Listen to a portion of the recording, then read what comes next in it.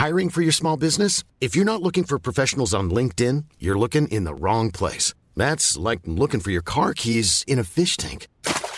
LinkedIn helps you hire professionals you can't find anywhere else, even those who aren't actively searching for a new job but might be open to the perfect role. In a given month, over 70% of LinkedIn users don't even visit other leading job sites. So start looking in the right place. With LinkedIn, you can hire professionals like a professional. Post your free job on linkedin.com/people today. Burrow's furniture is built for the way you live. From ensuring easy assembly and disassembly to honoring highly requested new colors for their award-winning seating, they always have their customers in mind. Their modular seating is made out of durable materials to last and grow with you. And with Burrow, you always get fast, free shipping.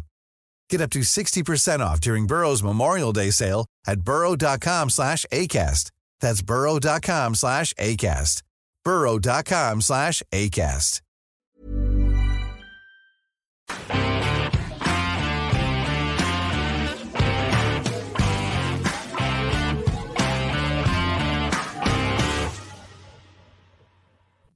Hello and welcome to the Huddle Breakdown. Enda here alongside Alan Morrison, Celtic by Numbers. Hello.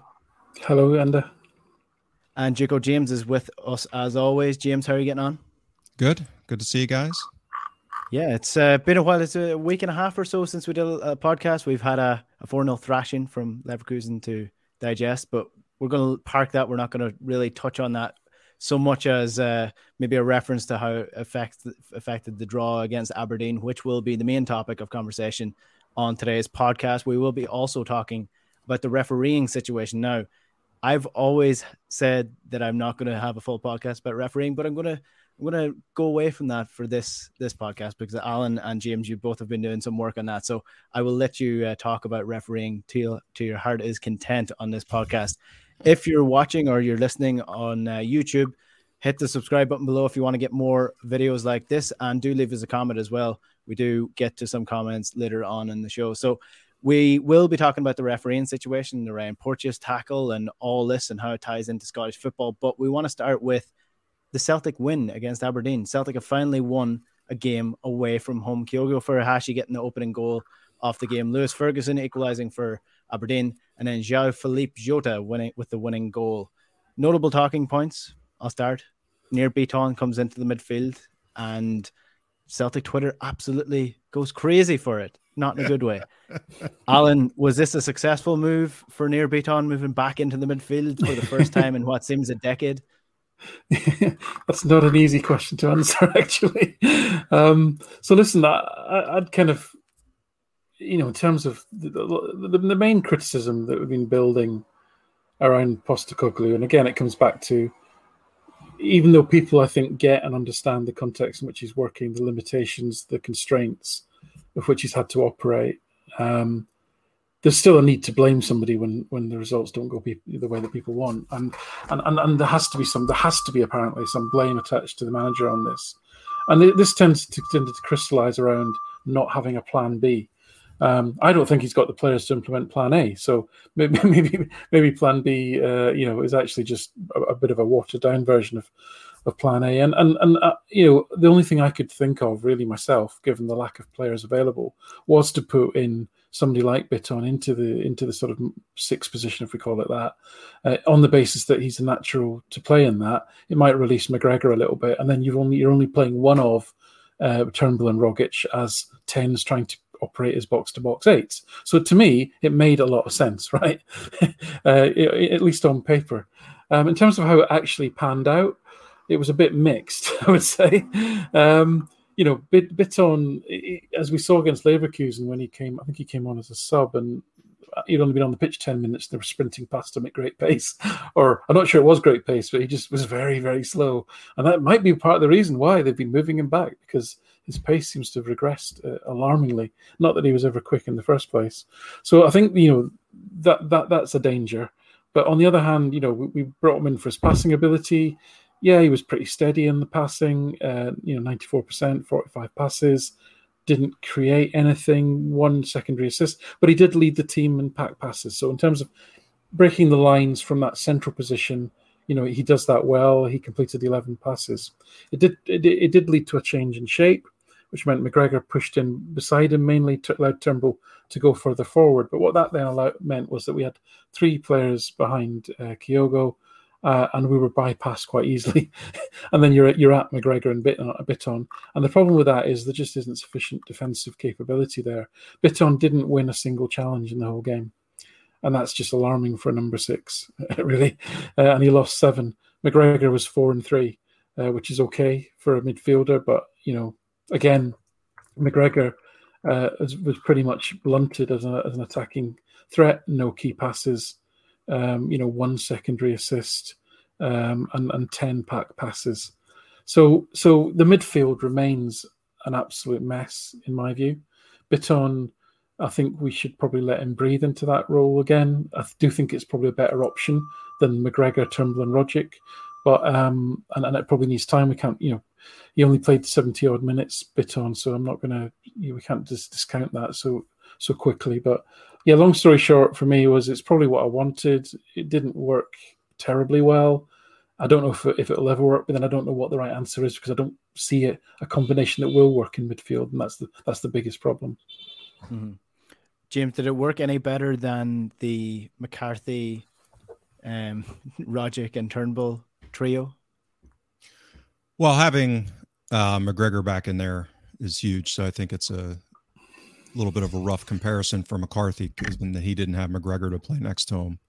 I think the one aspect that I saw, which was interesting, and again, it's hard to attribute how much of this is due to Celtic and, let's say Bitton's role or McGregor having played kind of as a pseudo dual pivot because he kind of got forward. You know what I mean? It was like a fluid thing. It wasn't like he was sitting there. He was being his normal McGregor-ish self, being dynamic and kind of switching between a 6 and an 8.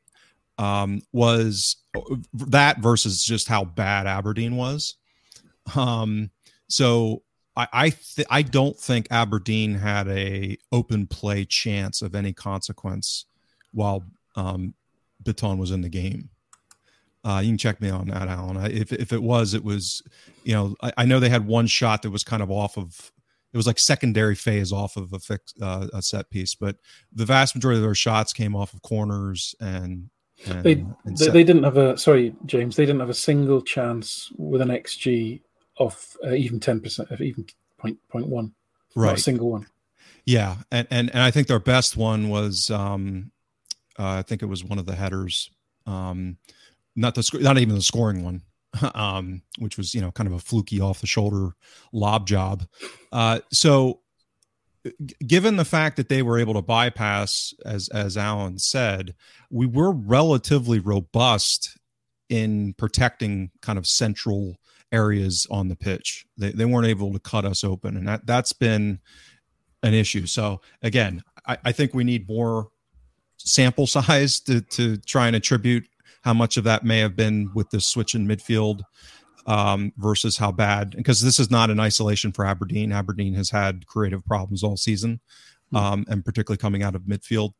So this was not like a one-off thing where we can clearly say that we, our tactics and player selection stifled this well-oiled chance creation machine in Aberdeen. So I think that's yet to be determined. I think one of the, fairly disappointing aspects is our chance creation was just really poor.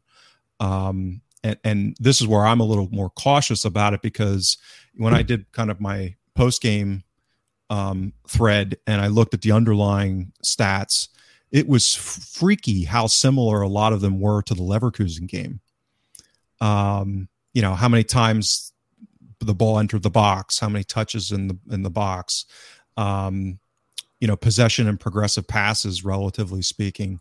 So the obvious disparity between Aberdeen and Leverkusen is, player quality. They don't have, Aberdeen doesn't have one of the best young talents in Europe, an 18-year-old playing as a number 10, like Leverkusen do. So, the other thing that I was worried about going into the game, and I did in my pregame thread, was their 2 young fullbacks have been quite adept so far. Now, again, usual warning about sample size. So it was only 7 games going into this, but they've been very good at defending oncoming dribblers, and 2 of the best in the league, actually, on kind of like a percentage basis, like how many dribblers come at them and actually don't succeed at bypassing them.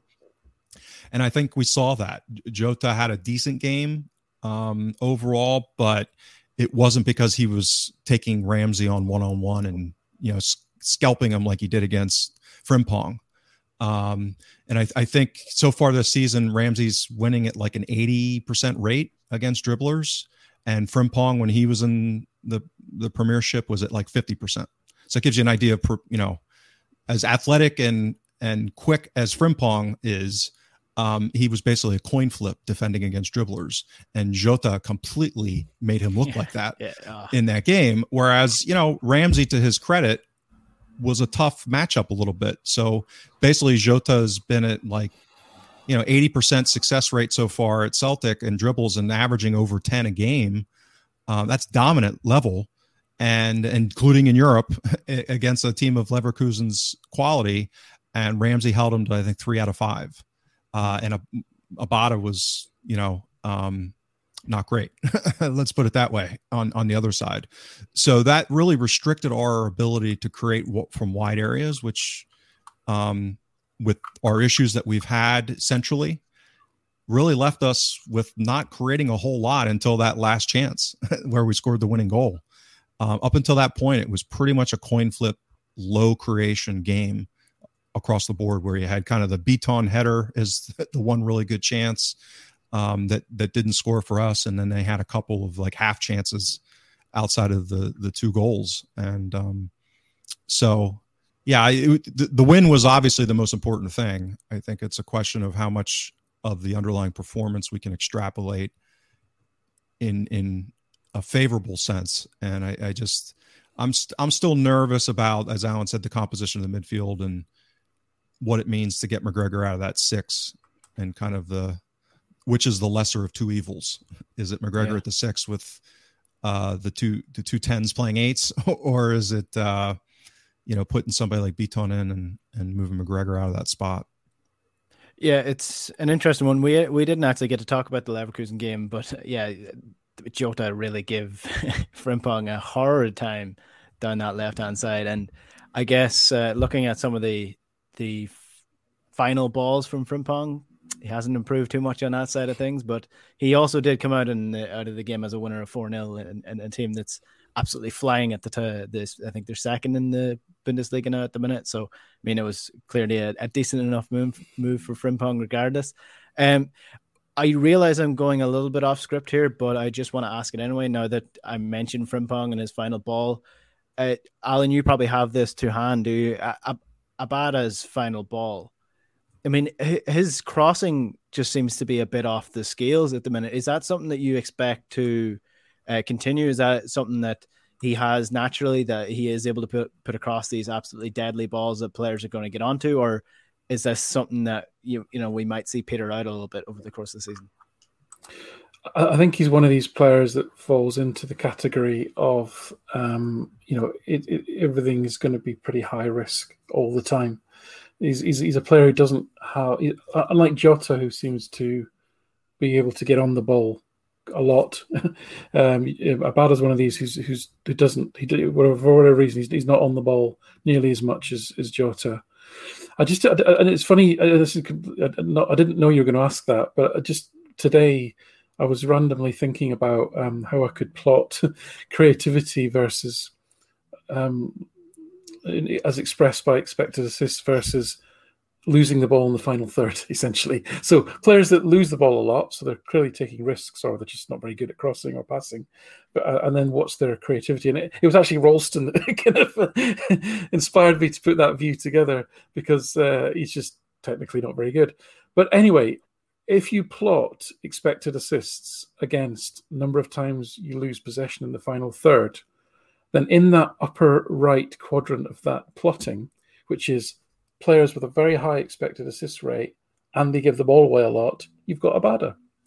So okay. I personally will accept that trade-off. I don't mind him giving the ball away a lot if he's got expected assists of 0.6 a game, which is crazy. I mean, he's not going to be able to sustain that. I mean, Messi just about maintains 0.4 expected assists per game, and no one else can do that and has done that ever that I can see, in terms of over seasons. So he's not going to maintain 0.6, but he is there. So whereas Jota actually gives the ball away more. Jota loses possession more in the final third than Abada, and he's got a slightly less. He's got less of an expected assist so far, and yet Jota, I think we'd all agree is settled in well. I've had him as man of the match for like three of the games he's played so far, based on what I've seen. So interesting question. And as I say, at the moment I'm okay with him because it's risk reward at the moment, and it's kind of tilting in his favor. Yeah, sorry, I realized that I went completely on a tangent there. I probably should have stuck to the midfield, but we'll continue on while we're on Jota, while we're on the wingers. Jota is obviously, he's playing quite well at the minute. There might be a drop off at some stage when he, might pick up a niggle or just simply might not have a great game. A lot of people are on the fan boat that already that Celtic should be preparing the 6 million bid next year, and that the counterpoint to that has been that El Yunusi would have cost less. So I realize I'm asking you to do something that you don't usually do, but give me your honest opinion. Do you think he can maintain a level to which he will get to the standard of a player of El Yunusi, or what are we expecting with Jota here? You going first, James? Go. Yeah, I'll go. I think his profile is one that is appealing. I think it's premature and needless to have a strong sense right now or strong view, because what I want to see is how he grows and develops within our system and under the management team. Is he going to improve over his time here? Because as Alan said, there are some gaps in his game, and that was evident in his performance data prior to arriving at Celtic. So I think that the commonality between Abada and Jota that I've seen is one of decision making. So I think part of the, for Abada, it's some of them are so erratic. I mean, I think it was pretty early in the game against Aberdeen. I mean, he cut inside, made a great move. I mean, he's athletic. He's a really athletic guy. He made this nice move inside, and then he just passed the ball to nobody. Like it was like, I don't even know how he made the decision to make the pass. It was that bad. Because there was no Celtic player within like 10 or 15 yards of where he put it. And that's kind of the erratic, maddening part of Abada, is that he'll make some of these moves where he cuts inside. There was another one later where McGregor was making a beautiful run into the box, and had Abada had his head up when he made his move, he could have seen him and, played in a brilliant pass, was wide open, like, 7-8 yards out for a great chance. And I think another issue with Abada is he puts his head down. Once he makes that move, a lot of times he's not, on a swivel. And I think Jota is different, where he's a little more sophisticated and polished, and there's an age difference there too. So I think he's 23, and so he's going to be more polished. He's coming out of the Benfica system, but I want to see him grow within the system. And I want to see him continue to dominate, because he should dominate at this level. For a player of that price range for Celtic, for a winger, they should be dominant. And so I want to see him dominate for an extended period of time and get better while he's dominating. And then, because I'm always nuanced, want to see what the market conditions are, right? So that option has value. We have the option to buy at that price. That doesn't mean that it's going to be a good transaction come June, because if the transfer market goes into the absolute toilet again, then maybe we can get a comparable player for $4 million. You know what I mean? So it's only natural for fans to fall in love with players, and he certainly has a lot going for him to warrant that so far. Well, the fact that he's dropped dead gorgeous absolutely helps in his favor, that fans are going to want to keep him at the club. He looks a bit like George Michael. Am I right in saying that? Yeah, that's been going around. Yeah. Alan, do you want to weigh in on this? Yeah, listen, It's funny with it you mentioned Abada. I mean, Abada looks like to me a player that could make a really effective striker, and Jota looks to me a player that could make a really effective number 10. But maybe that's to come in time. I mean, Jota hasn't played 7 full 90 minutes in a row since he was playing for the Benfica B team, and even then he wasn't playing twice a week. So this has been a really intense period for him in terms of just sheer physical adjusting to the Scottish game, the European competitions as well. He's had a lot of the ball. So he's had a lot of decisions to make. So, I think he stood up to that. Given that context, I think he stood up to it pretty well. I mean, he's trending well below his expected goals. His expected goals is 0.43 a game, and he's actually 0.29. I don't know if I don't think he's one that looks to me like he's going to exceed his expected goals, because I don't think his shooting is necessarily his best skill. But he certainly puts himself in good positions. And he's creating relatively well as well. So, and he gets into the box. If you look, he's not top of any metric attacking wise, but if you added them all together, you've got a pretty good package there of attacking threat. Now I'm talking about 7 games. I wouldn't normally go public with this until we'd done like 9 games, 900 minutes, 10 games. So I'll hold fire on doing a Jota article, but I'm really happy with what I've seen from him. And not just the attacking threat, and the fact that he's brave, he wants the ball all the time. It's just his attitude and his tracking back, his robustness, etc. I think he's a pretty good all round player. He looks like he's been brought up in a good environment and been Benfica's well renowned for bringing up young players, and he looks like he's been well schooled in that sense. But he looks like he's got a great attitude as well. So all of those kind of other factors. But yeah, great package I think on certainly so good so far. Interestingly, the Portuguese league has overtaken the Ligue 1 in France as the number 5 league in Europe as well. So that will impact the amount that Celtic are charged at the end of the day if it eventually comes to the stage where Celtic want to pull the trigger on that Jota transfer and make him full time. So it will be interesting to see. I'm absolutely holding fire, especially on a young winger. I mean, you can have 5 amazing games as a winger and then be completely quiet for 10 games in a row. So hopefully he can keep this run of form going and pop up a couple of goals as well. Just to finish off on the Aberdeen game, and something that I should have done earlier, let's finish off on the midfield. So we've seen a midfield of McGregor, Turnbull, Rogic. We've seen a midfield of McCarthy, Rogic, Turnbull. We've seen a midfield now of Beaton, Cal McGregor, and David Turnbull. In terms of the best combinations, in terms of Cal McGregor's impact, what he can do, are we feeling now that he is better as a number 8 to push him on a little bit and play that security blanket, even against sides like, say, Dundee or St. Mirren, who are essentially you're not going to need per se a centre defensive midfielder, but certainly against the bigger sides, are we sticking to Cal McGregor now as a number 8, or is he dropping back into that position? What are we feeling? I've been a strong advocate pretty consistently for him being a 6, and I think that the case for McGregor being, kind of quote unquote good going forward or better going forward is overstated relative to his actual performance data.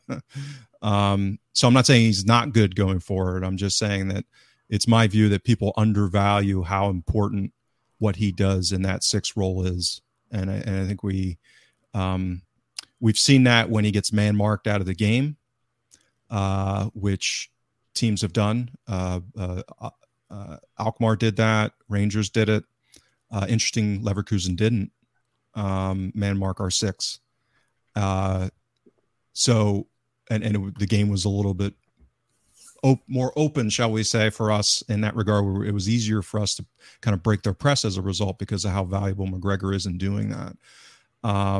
So I think that my preference is conditional. It's situational. So, I always go back to my Jenga tower metaphor, is with Montgomery at left back and Ralston at right back.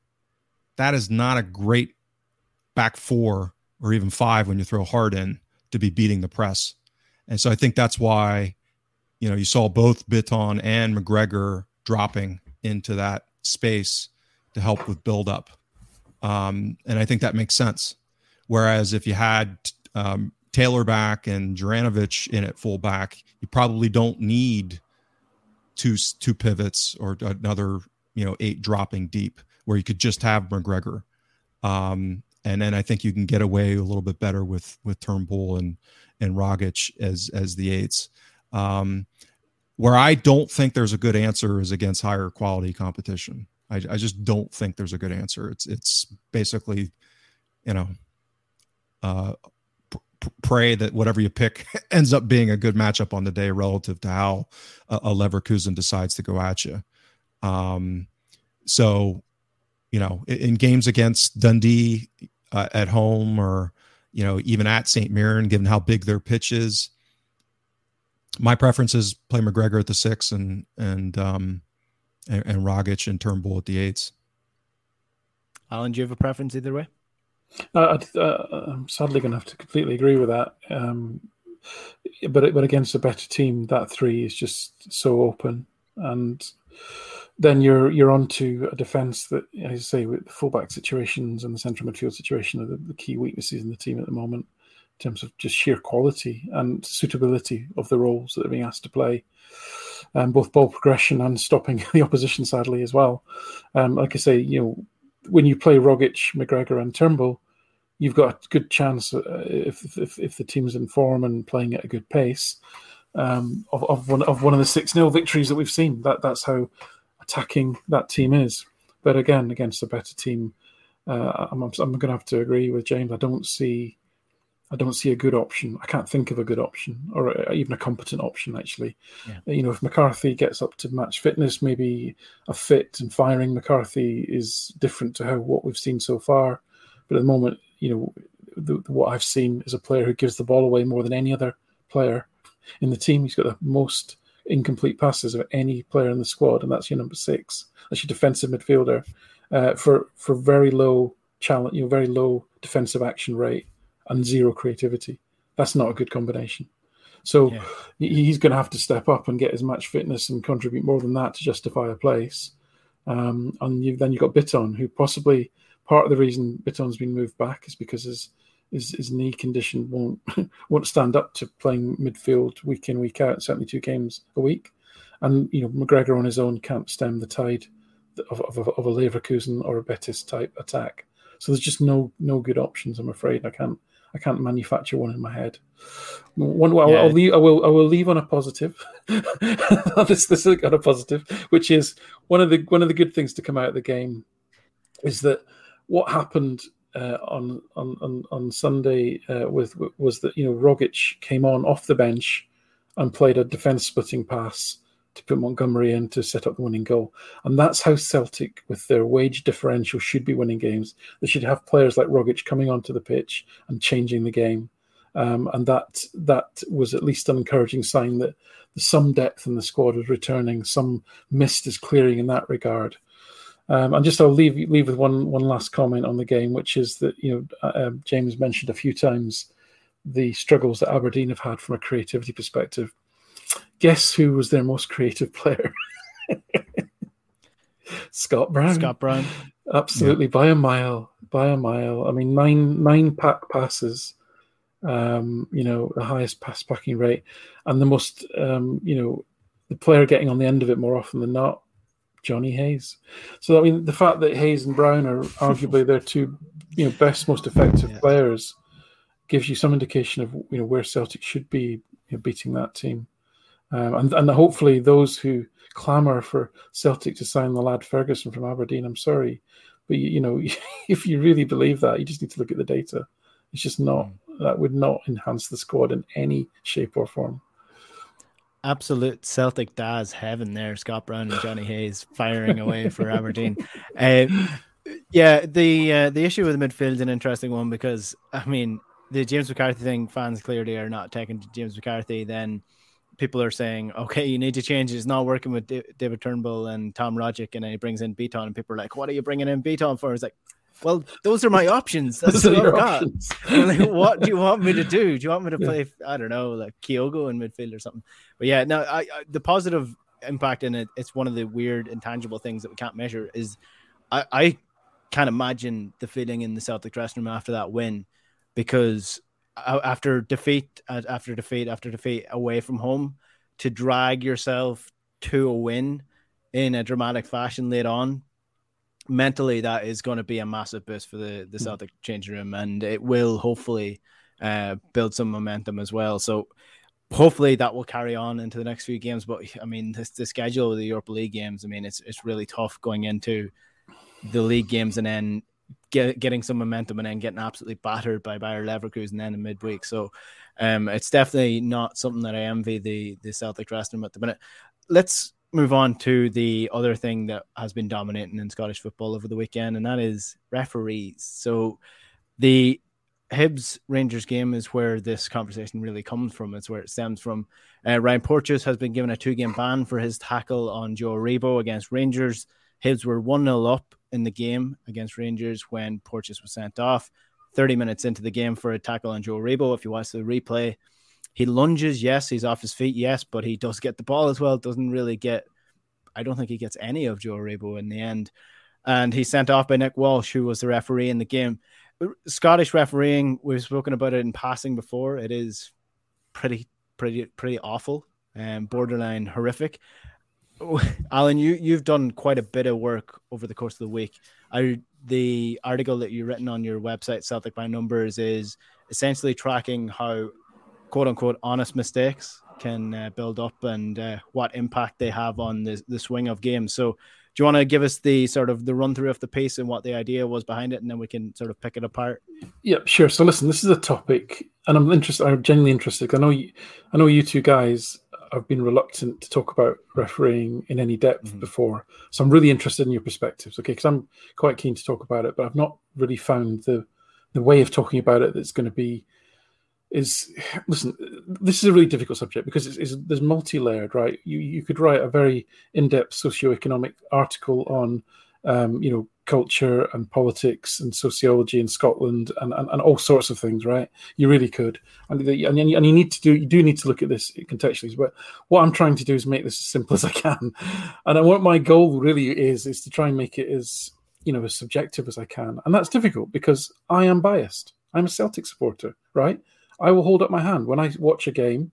I will see incidents and I will react in a way that is biased. When I see Ryan Porteous tackle for the first time, unvarnished, I think, it's against the rival. Therefore, it shouldn't be a sending off. That's my instinct. That's my. And if anybody watching this who's a passionate football fan, claims that they don't think that way, then I think they're lying to themselves, right? So this is a really difficult thing to talk about. You see it yourself when you try and engage online, when people post up decisions and they freeze frame things, like just at the moment someone looks like they're about to kill somebody, and then it's like, this is outrageous, and you get all of this, and it's and you can't and what I said in my article is three things really. One is we're all biased, and we are all biased. Second thing is nobody changes their mind. It doesn't matter what evidence you present. Nobody changes their mind. And thirdly, and probably most crucially, is the vast majority of football fans don't know the laws of the game. Right? The laws of the game are quite voluminous, and very few people take the trouble to actually read them, never mind memorize them and understand them and know how to apply them in the context of a fast-moving, dynamic sport like football. So for all those reasons, it's a very difficult thing to do. So what I've endeavoured to do is to try and kind of break through that a little bit. And I'm not saying this is perfect, but it's at least an attempt to try and make it a little bit more subjective. And what I've put on my site today is really just a framework, which sounds very grand and posh. Really, it's just bringing together three things to try and assess what I called honest mistakes. Listen, that's a hoary old joke, right? When honest mistakes is the name given when Celtic fans or fans of other clubs, roared in disapproval about certain decisions, and then they'd always wheel out some ex-referee from the SFA to defend the referee and say, even if it was the wrong decision, it's just an honest mistake. So honest mistakes is like a euphemism for a referee making a big decision incorrectly, calling it in a game. So just to come back to how can we sort of look at this in a fresh way? So the first thing is my instinct is, as I've said before, because I'm biased, as we all are, because I don't know the laws of the game and I've never refereed in my life. I've asked somebody who can say yes to all those things, as in they're not biased. They have refereed and they do know the laws of the game, and they've got absolutely no skin in the game as far as Scottish football is concerned. I live in England. I live in South Yorkshire, big football area. I've got a big network of people that are involved in football. So I've managed to get hold of somebody who's a very experienced referee who's agreed to essentially give me the verdict on incidents in games. This person is a Sheffield Wednesday fan, has no interest in Scottish football. So expert opinion, unbiased. Yeah, so you've got your own Dermot Gallagher, essentially. Indeed.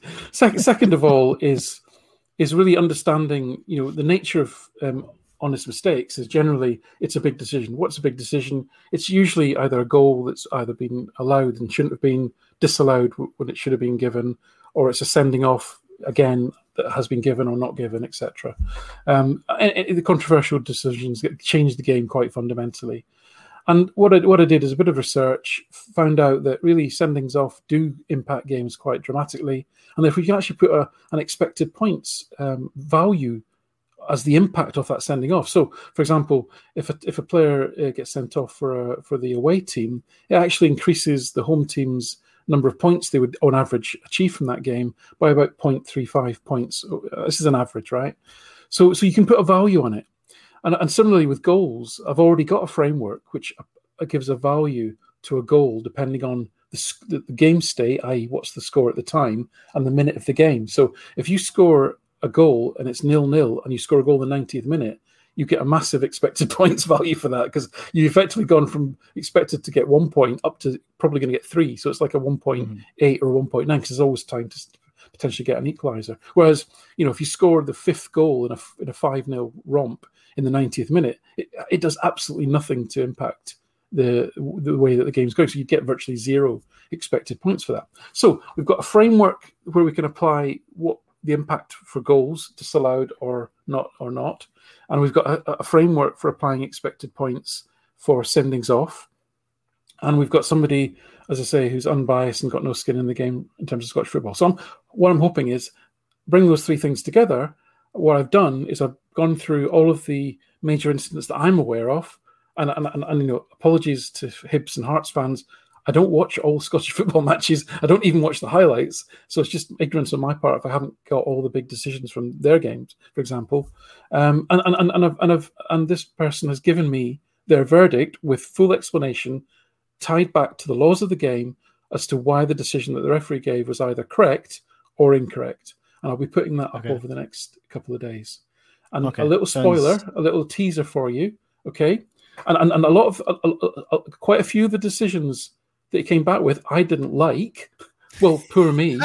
but I completely when he put his reasoning out, I completely understood it, and it made sense to me. And I thought, well, fair enough. So listen, this isn't my opinion. This isn't going to be my opinion. This is going to be an expert's opinion, and I will just simply report it for people. On that Hibs game, the two incidents that were called out there was in the 5th minute a Lundstrom tackle on Doig, and then the 30th minute the Porteous challenge on Aribo. And the expert view is that the referee was correct on both of those calls. That the Lundstrom tackle, although he is off the ground, his foot goes down onto the ball in a downward motion, and he cleanly wins the ball, and actually no foul or even card was given.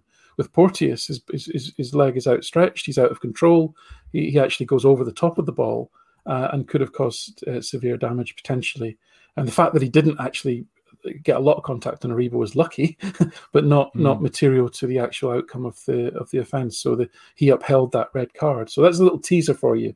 So this isn't going to be a Celtic, justifying paranoia, blah blah blah. This is going to be a proper look at all these decisions using a little bit of science and research, and hopefully we can cut through some of the crap in terms of discussing these incidents. Sounds really interesting. Can't wait to read it on Celtic by Numbers. The Porteous red card, it's like it is a red card. Like let's be honest here. The grainy footage at the start, I was like, maybe a bit harsh, but having seen the actual footage, like if he collides, he's taking Joe Aribo's knee out, and that's an absolute stonewall red card. I think it's a bit harsh to give him a two-game ban. I would say the 2-game ban was probably upheld because they tried to go against the SFA on it, and generally that's what happens if you fail on your appeals. I think the key issue that most people would have is if you look at the treatment of other players from Rangers and tackles that they put in, and whether or not they have been treated in the same manner. And one thing that keeps coming up time and time again, James, I know you've done some research on the European refereeing and how that works compared to the Scottish, is that if you look at Rangers cards and fouls and red cards in Scotland and compare it to what happens to them in Europe, there's a little bit of a question mark over it. Yeah, so let me put some context behind that, because I think so what I did is try to look for signals, like I always do. I mean, I try to look at a bunch of stuff, benchmark it to peer group. You know, for example, I went and looked at Dynamo Zagreb. I looked at Ajax. I looked at Salzburg. I looked at teams that are involved both domestically and dominant domestically, and that then compete in Europe at a decent level. And what does their disparity look like? Meaning that are they officiated differently? And also look at, okay, well, what kind of league are they in? Is there a league that calls a lot of fouls, or does it not call a lot of fouls? I also looked at Ange's playing style, which is different. Meaning that intuitively you wouldn't think that a team that has 70% possession would foul more than a team, or even close to the same amount as the team that only has 30% of the possession. Well, if you actually look at his track record in Japan, it's about parity, even though he's had over 70% possession. Well, why is that? Well, because his teams press like crazy and counter press like crazy. And that results, in my mind, logically, so what I'm looking for is logical patterns to explain some of this stuff. And what I felt like was fairly clear is that there's reasonable explanations for the fouling rate, right? So overall, on average, and even on the game I don't normally do this, but just because of how many people were talking about it, I was like, you know what? I'm going to rewatch the game, but instead of doing it the way I usually do it, I'm just going to focus on fouls. And I took notes on every single freaking foul that was called. Okay. And I have to. You did. All right. So, and again, notes. Right. And like Alan, I mean, I'm not an expert on the rules, but number one, I think what most people don't realize, and I didn't, as someone who looks at this data all the time, handballs are considered fouls in most of the data providers, right? So the 27 fouls that were called against Celtic, 2 of them were Kyogo handballs. Were they both handballs? I don't know. One of them definitely looked like it. Couldn't tell from the other camera angle. Out of the other 25, I would say that there was only 4 that I thought were kind of, like, could you call them soft? And in my judgment, 2 of them were like, you blew on the guy and he fell over kind of calls. The other 2 were like, well, most refs are probably going to give that. So I think reasonably, even if you fudge me 1 or 2 there, you're talking about 18, 19 fouls for Celtic that were legit fouls. Like, most of the fouls that we committed probably should have been called by any referee. I mean, Bitton flying through people and Jota, karate kicking a guy. I mean, and Ralston, who very easily could have had a yellow card called on him early in the game. And I'll get back to that on Madden, because he has I think Madden's a bad ref. I think a big problem with Madden is he doesn't call the game right early, and his games always get out of hand because of it. Or I shouldn't say always, but regularly. And then he makes up with, it's this game where, well, I'm not going to call yellow early because I don't want to impact the game maybe. And then, somebody else gets a yellow later and it plays catch up on something that shouldn't even be a yellow, that kind of nonsense. But I benchmarked it then, and I looked back, and, 18, 19 fouls is a lot for Celtic in a game. But I don't think, we got screwed on foul calls that game, abnormally high. I mean, you can't just say it was a lot of fouls without saying, well, were they actually fouls? And I think, maybe you could argue 3 or 4 of them, but even above and beyond that, that's crazy. So I think there's context that's very important in benchmarking and measuring these things. The one thing that I wasn't able, well, let me go back. The other thing is that Celtic have not engaged in a lot of duels domestically relative to what they have in Europe. The other major delta that I found is that the ball in play amount for Celtic in Europe is about the same as it has been domestically, but Rangers have had about a 12% difference, meaning that the ball's only been in play in Rangers games about 50 minutes a game on average. Celtics have been about 55 to 56 in both Europe and domestically. In Europe, Rangers have had the ball in play about 56 minutes. So ball in play more players engaged, more fouls. So when I've kind of packaged all this stuff up together and I look at, okay, reasonably, if I make adjustments off of all of these kind of relationships, I didn't see anything that was too abnormal. Again, realizing we're not talking about a huge sample size here either. You have to take that under consideration. Other than the yellow card granting of Rangers opponents so far domestically, it's just a large number. Now, I haven't gone back and audited every single play. If I cared that much about this, I would. I've already probably put too much time into this based off of my interest in the topic, but they were something like 26% of their fouls against Rangers players have been given yellow cards. Now, maybe those are legitimate. I mean, maybe they should have been yellow cards. I don't know. But that stuck out. That was way out of sample. That was something that is unusual. That if I was like someone who was grading referees and I was looking for like holding a referees accountable, I would want to review that. Like that's a statistical red flag.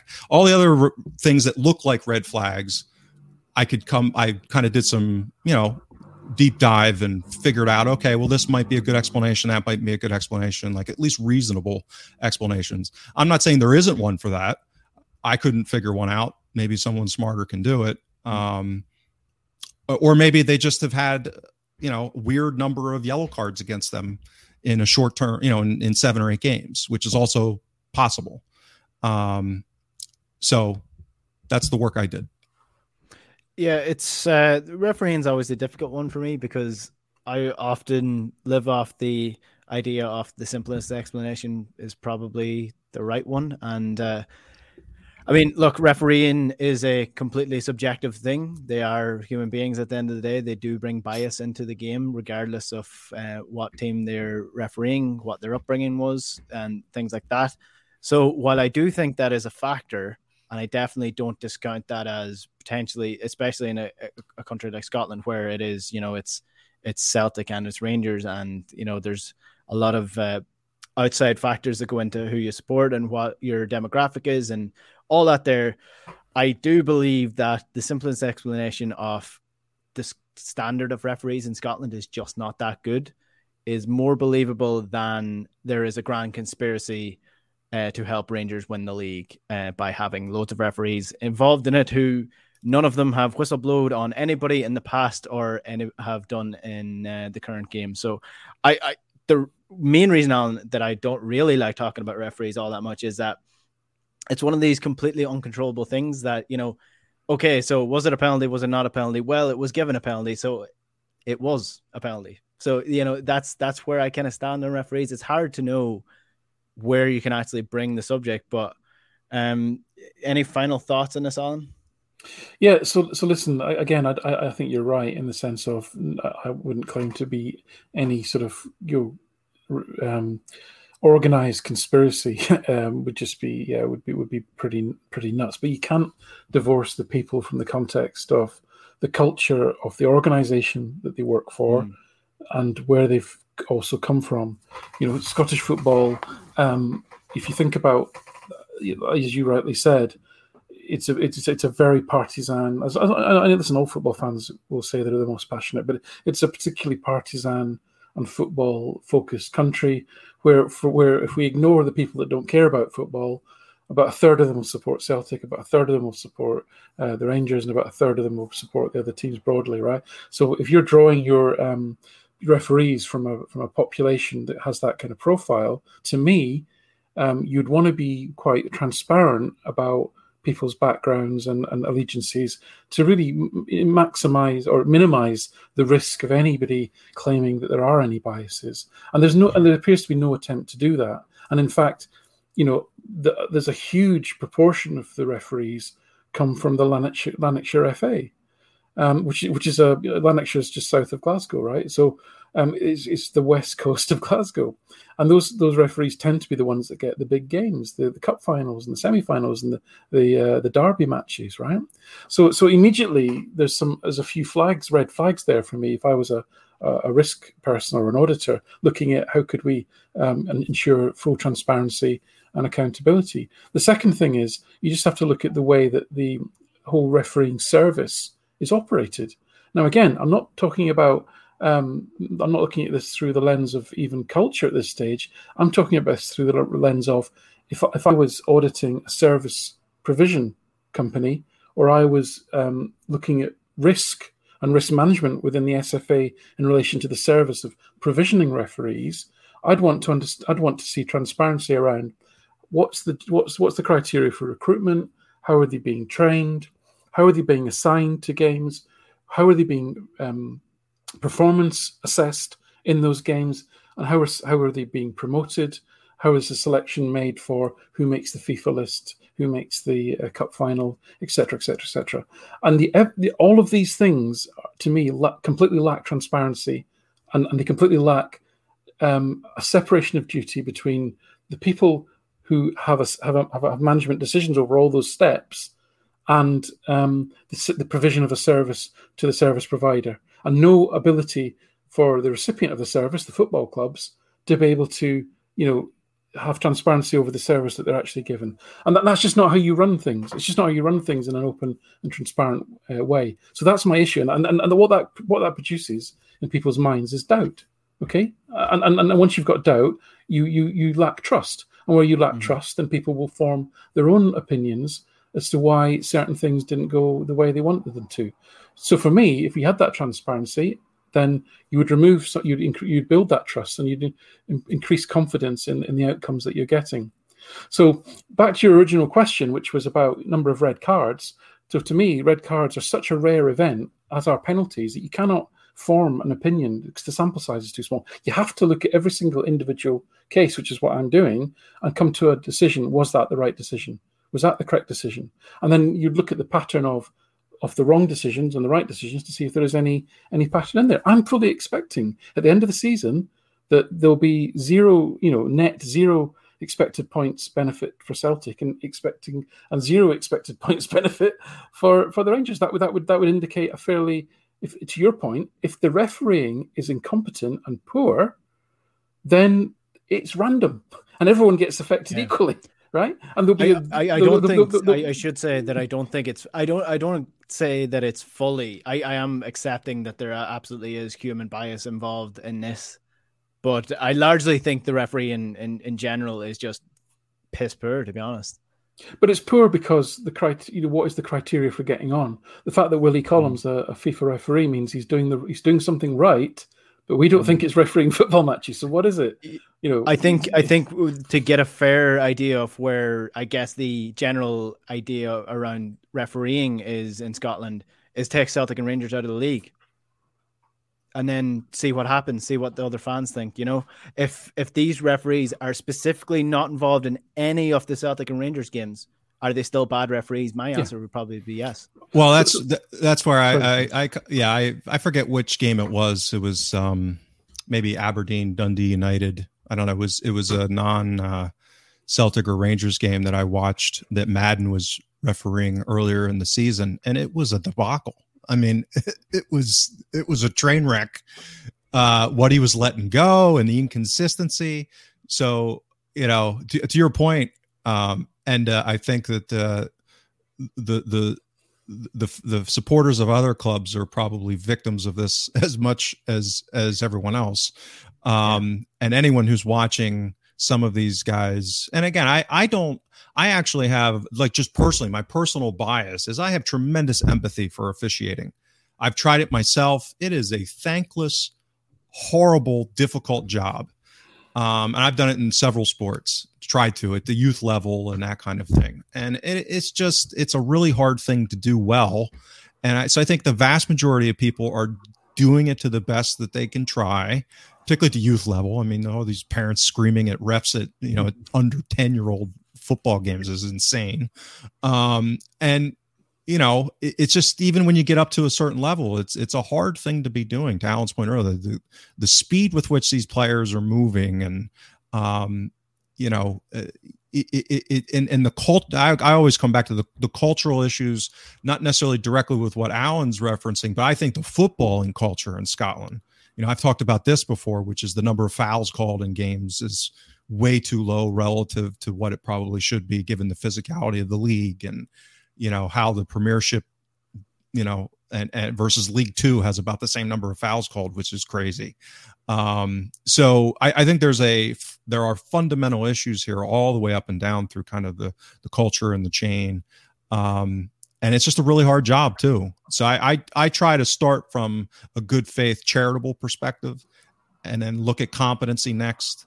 And then if I can, if there's anything else left, absolutely, there's always the bias issue, which can work both ways. A good faith person who knows they have a bias can overcompensate the other way. I don't want to be seen. I'm a Celtic supporter. I don't want to be seen as a Celtic supporter, so I'm going to give, a subconscious thing that I probably shouldn't give. So these things are not simple, and it's really hard to measure. So I think it's really cool that Alan's doing something like he's doing, because this is what again, to Alan's point, we don't know what the transparency is. I'm sure there's some kind of grading system going on. There should be. I mean, any kind of responsible professional organization is going to have grading of officiating. How much are these people making it to FIFA because of merit-based grading, or is it seniority? I would be not surprised if it's seniority-based, given the culture. So, these are all factors that, if there was more transparency, it would make things a lot easier. Yeah. Sorry, Alan, I interrupted you. Do you want to finish your point? No, sorry, I can't. I can't even remember what I was going to say. Listen, I think you both make good points. We're trying to be reasonable and balanced as we can. We're all Celtic supporters, so it's difficult, and I think we have to be honest about that. It is a complex thing. I think the culture is a very difficult thing to get into. We know from things like the McLeish report that was written 10 years ago, and other instances that have happened, that the culture of the SFA is probably problematic. Let's be honest about that, and that is the culture in which the referees operate within. Like I say, that's why, rather than approach that by saying, "Oh, you support Rangers, you support blah, blah, blah," it's just that kind of thing gets you nowhere. I would approach it from the perspective of, if you're offering a service and that service is refereeing, what standards would I expect from that service, and what oversight and governance and transparency would I expect over that service to assure me that that's the best, I'm getting the best service, because I'm paying you for this, right? The clubs are paying for these people, right? So you assure me you've got all the checks and balances in to make sure that you're giving me the best, and that means unbiased, as best as possible service you can possibly give me. And if all that's in place, I'm pretty happy. And I'm like James, I'll take that in good faith. Yeah, I will be very surprised if we actually do get any of that, but we carry on regardless in the world of Scottish football. You were listening to the Huddle Breakdown. If you want to follow us, you can get us on Twitter at Huddle Breakdown, or you can subscribe to the Spotify, which is the Huddle Breakdown, or watch us in the Breakdown Inc. YouTube channel, which you can subscribe to by hitting the subscribe button below and get notified every time a video goes live. We'll be back again next week with another podcast. James, Alan, thanks very much. Yeah, thanks, Anna. Thanks, Alan. All right, cheers. We'll chat to you later. Good luck.